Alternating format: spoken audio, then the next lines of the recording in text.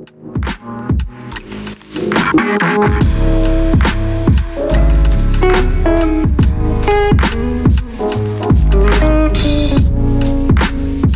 back to the Thought Leader Podcast. I'm Dr. Kent. And I'm Randy Baker. And we scour the earth from top to bottom to find thought leaders who can give you some really interesting ways of looking at business and looking at their careers.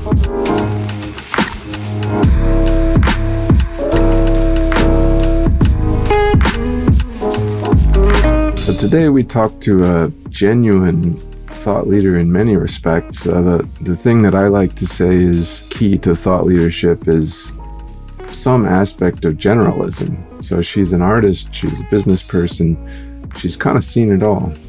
And I don't want to steal her thunder, but I encourage you all to listen to find out what she did with her thesis. So here's our interview with Tanya Moss. Well, really nice to see you, Tanya. And to start us out, really curious, how you got into fashion, how you got into jewelry. And I mean, before any of the stuff you're used to talking about. So way back to, were you the kind of kid that would like bite on your mom's necklaces? And when did you first get into jewelry and fashion? Pretty much. I think it was something that I've always wanted to do. Ever since I was at school, I would be painting all over my books, and I would always end up at the principal's office because they would say that I'm not paying attention. But what happened is that I could really not pay attention if I wasn't drawing. So back then, I really thought I was going to be a fashion designer. And when it came to decide, I also had one thing that with my grandmother, I would go into her closet and dive in all the time. Like every Saturday we were there, I was into all her stuff and put all of the jewelry. And always when I would have some money to go shopping, I would save some money for accessories, always.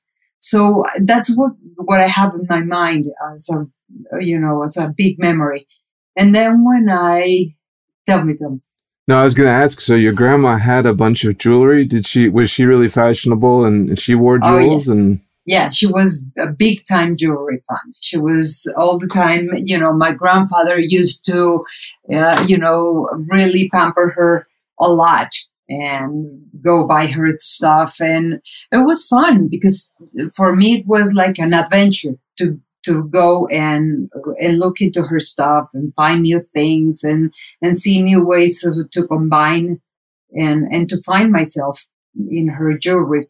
But what happened was when I decided to go into school, into my BA, I wanted to go into fashion. But one thing that I knew very clear was that Mexico wasn't ready to have a fashion designer, schooling and really something interesting as of the way I was looking at myself growing. And when I had a chance. So I decided to go into graphic design to have a broader spectrum and to be more, have more experience in everything. And then by the second semester, more or less, I started finding out there was an exchange program. And that's when I said, I'm there. So I applied. And what happened, one thing that happened interestingly, because now it's so different nowadays than it was back then. I'm talking about 27 years ago, more or less. So it's been a long time. So I applied for an exchange. They gave me, a whole list which I could choose from, which I chose Los Angeles or Washington or New York. And they assigned me to Southern Illinois University. So I didn't know anything about that university, but when I started studying what I was going to get into, I discovered they had an amazing jewelry program. one of the best 10 schools in the whole country to go into jewelry, and had amazing teachers, amazing teachers. One interesting story before I went into that exchange, I sat down with my parents and with my father. I said, I'm going for an exchange. And my father said, no way, you go to your master's, but you don't go in the middle of your career. I said, well, if you don't help me, I will find someone who will. And who helped me? My grandparents. My grandparents are the ones that gave me the money. They believed in me. They strongly felt that what I was telling was truthful, that I didn't want just to go abroad to waste my time. And I went to the school and I really loved it. I really loved the experience of being Mexican, studying abroad in the US. It was an amazing experience. So after I did a year in Southern Illinois, came back to Mexico, already knew what I was going to do the rest of my life. It was clear enough. That's awesome. So, Tanya, let me ask you, do you remember what was the first piece of jewelry you purchased? And do you remember what was the first piece of jewelry you sold? Wow. I think I purchased, I don't know, a fashion jewelry, nothing really important. Or maybe, actually, I remember more going to the Mexican market and going and finding Mexican silver. Yes. That was more into the pre-Hispanic design type wise. And I think I still have those pieces. If I look thoroughly, I'm going to go and look for them right after this Nice. call. But then the first piece I sold. To get my degree, you have to present a thesis. Or at least it was back then in the school I graduated from. And my thesis was the making of a jewelry brand and the experience, the exhibition, and how it was going to be packaged and presented. So for that thesis, I also had a connection and I had a gallery that offered doing an exhibition on me. So I created a few pieces, and the first piece was a necklace, a beautiful necklace. I was very much into African art then. So it was an African art-based piece, a necklace that you would part in two and it would close very much like a choker. Cool. So you wrote your thesis on creating a jewelry brand, and then you went out and did that. You created and I made it. And I created my own jewelry. Yeah. So was your thesis accurate, or did you have to change your thinking a lot along the way? No, my thesis ended up being, I created the brand, which was under my own name. Mm-hmm. After my thesis, I already went legal and I hired all the people that I needed to make it real and to make it happen. And I started creating pieces in different workshops with different artists, more artisans, more than artists. Mm-hmm. And I started selling from house to house with a couple suitcases and, maybe a gallery here and there. And that's how it all started. That's how I started my business. So do you miss that? I miss the selling from house to house. No, I don't. But I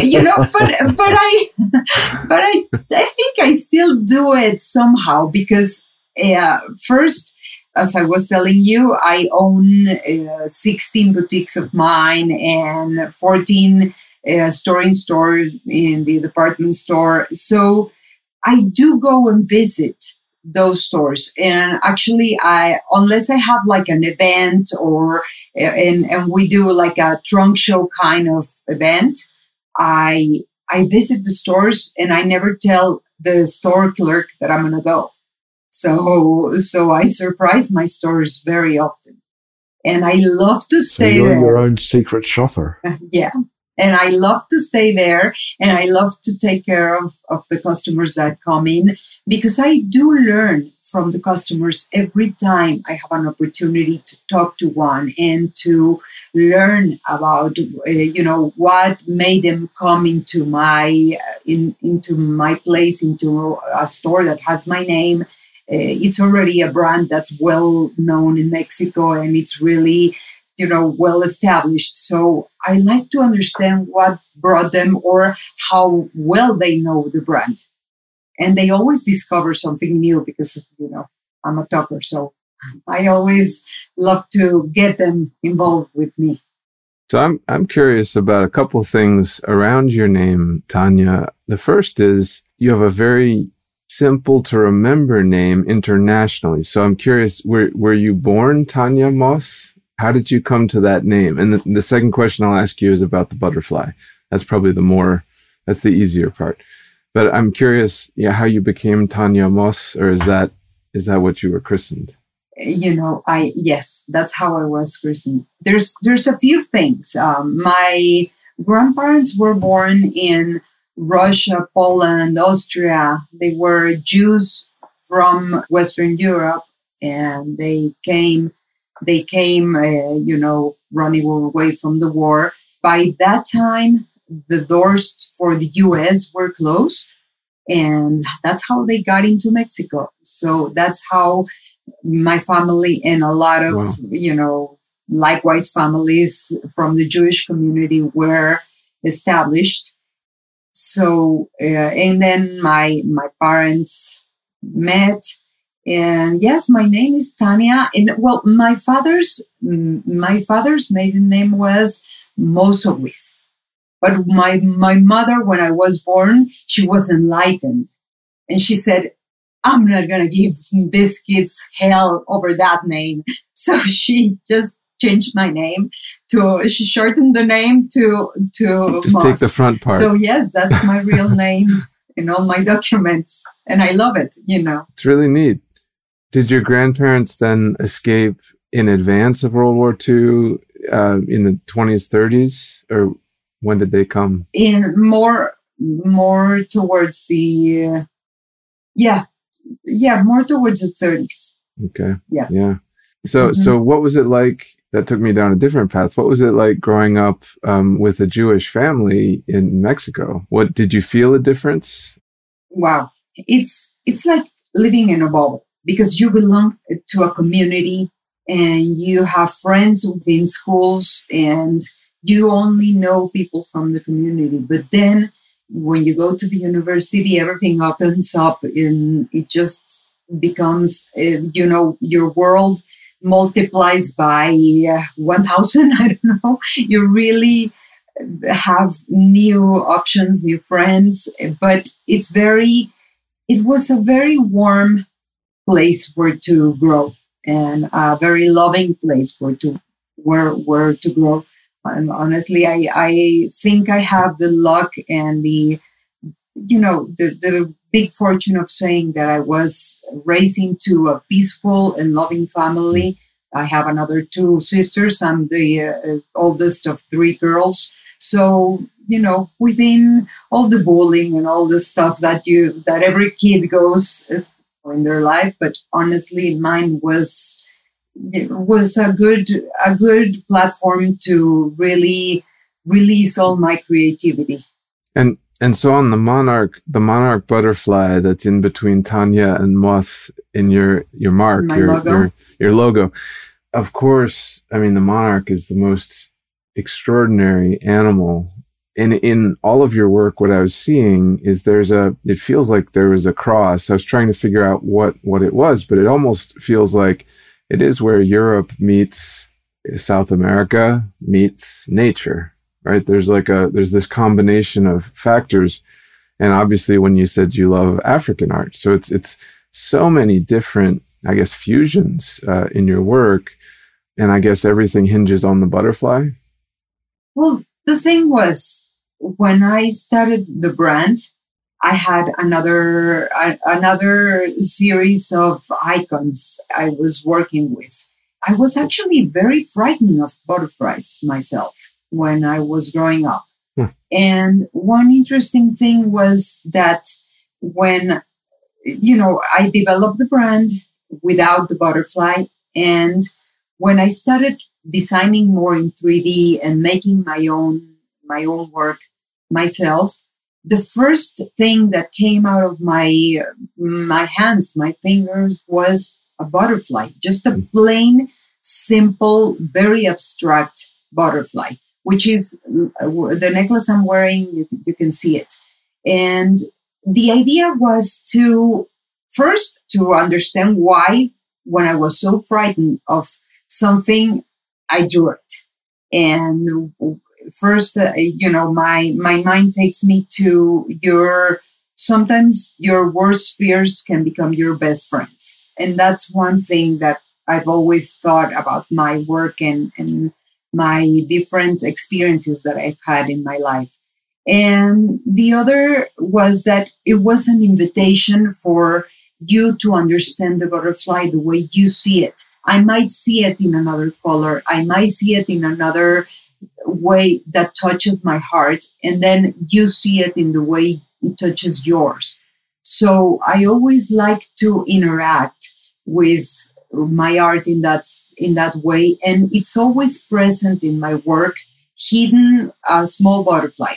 It might be hidden or it might be, straightforward. And then in more or less in 2010, that's when I created the Monarch butterfly. It was the celebration of Mexico bicentenary. So I decided to touch a few different themes that would, hold my Mexican culture. And that's when I created the Monarch butterfly. And it's always here. It's always present in the, in the pieces, and it's here. It's awesome. everywhere. So Tanya, I want to talk about your business for a little minute. You went from selling door to door to now having, if my math is correct, about 40 retail outlets. That's simply in Mexico, yes? Yeah, that's in Mexico City and the other Mexican urban areas. Right. Have you given any consideration or any thought to expanding into the other North American markets or perhaps the European markets? And if so, what has prevented you from going there? Well, a little bit of, it's been always in my mind, and I've been always going to different trunk shows and I've been invited to Bloomingdale's to do trunk shows. And there's my two sisters that I was talking about. One lives in New York, one lives in Washington, D.C. So I've always had different trunk shows over there. And the thing is that to manage retail is a very detailed business. The operation is not very simple. So I think maybe some of that has, stopped me from me having the ability to be in one place and then go into the other, and maybe not finding the right partner, because I know I can do it, but I know I have to find the right partner to do it. Actually, now in my business, I'm partnered with my husband. It didn't start that way, but it's just the way it developed. And at some point in 98, that's when he became my partner. I had already 2 retail stores open. Okay, now I have one more question before I pass it back to Kent. You presumably did your own design and your own fabrication early on. Then you had artisans doing the fabrication. Now with 40 retail outlets, you probably can't get involved in that at all. I presume you're still doing the designs. How do you manage quality control, and how does that impact your margins? Because one of the big advantages of my business model is that we are really specialize into the retail experience and into the design and into being able to create products. But I don't want to deal with owning a factory. I do not own a factory. That might hurt a little bit on the profit, but it doesn't hurt on my peace of mind because it's just a whole different business. So I do have maybe 5 very good business partners in the sense of they have the factory, they produce for me, they produce for some other brands as well.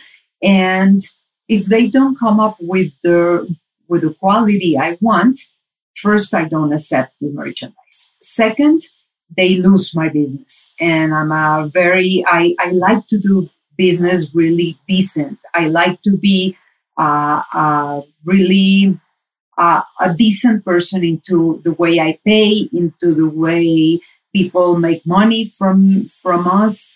And that way makes me, more free to choose. If I choose one design, if I create one special design, I know which is the factory that will be the best one to produce it. So my mind is more focused on the success of the design and of the retail needs of my stores and of the retail needs of my customers, actually, than on if it's polished right or not polished right. If it's not polished right, it just doesn't come into my warehouse. That's awesome.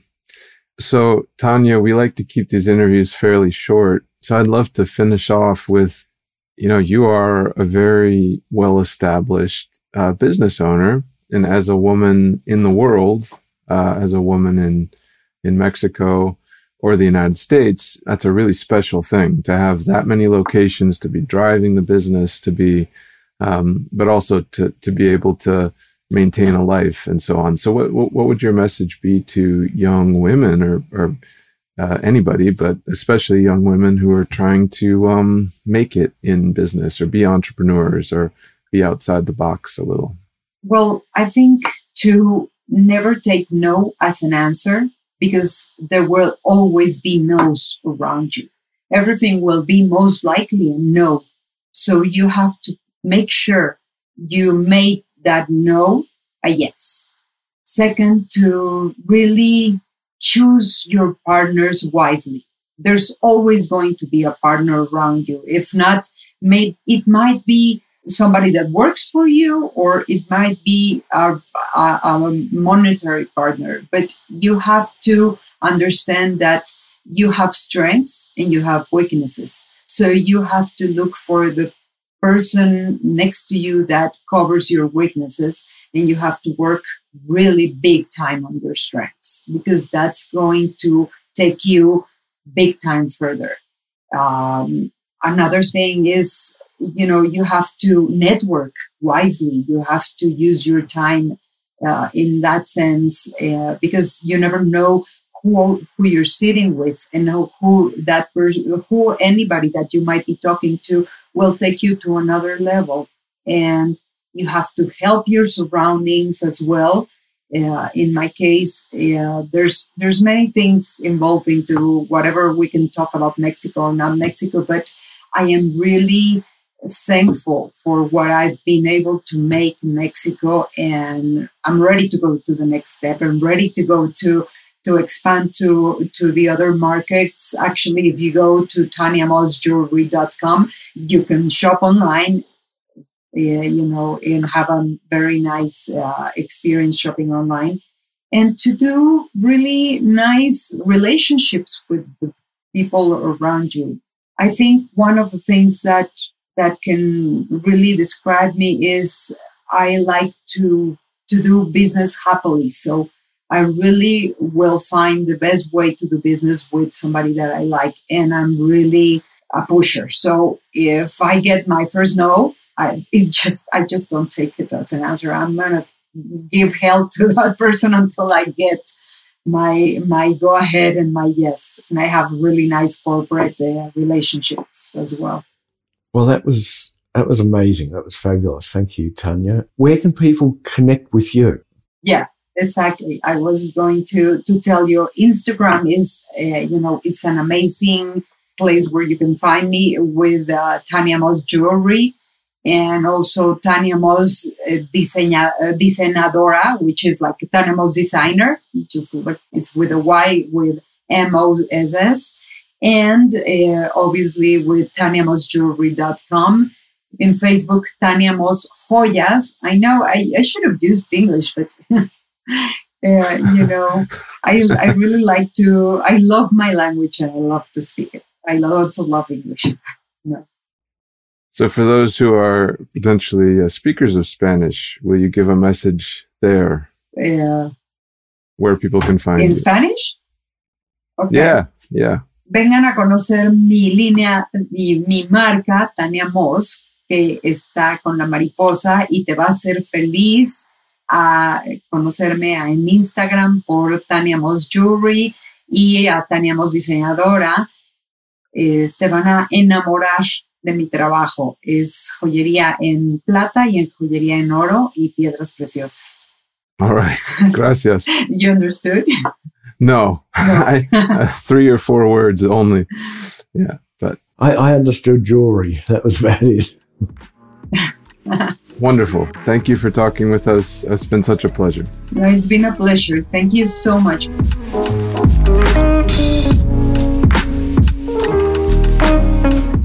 Thank you so much, Tanya. It's so refreshing to speak with somebody who had a vision and did their study, created a thesis and followed that to success. That is a remarkable thing, and that's what really hit me. Although I do love your stories as well. Thank you so much for sharing. So I thought it was really interesting to kind of just look through her collection online and see how those elements of African art and her family's background in Russia and Europe, and as well as just growing up in Mexico, extraordinary experience. And then the stuff she was saying about fear, and the butterfly being about fear, but also, it's obviously the beautiful animal that we all love. So really interesting. And if you would like to check out some things about a couple of other animals, we've got a website. I mean, we are the animals in this case, and you can see us in our natural environment on thoughtpartnergroup.com. And if you look at the top right-hand corner of that page, there'll be a little button that says free assessment. We'd love you to take a minute of your time, fill it out. We'll spend a minute or two and look at it and send you back a response. So start a business, do something important, stop looking at your phone, stop watching TV quite as much. I don't know, do something special, do something real. You got one life. Press subscribe below and write us a comment. We will read them. And we'll see you the next time.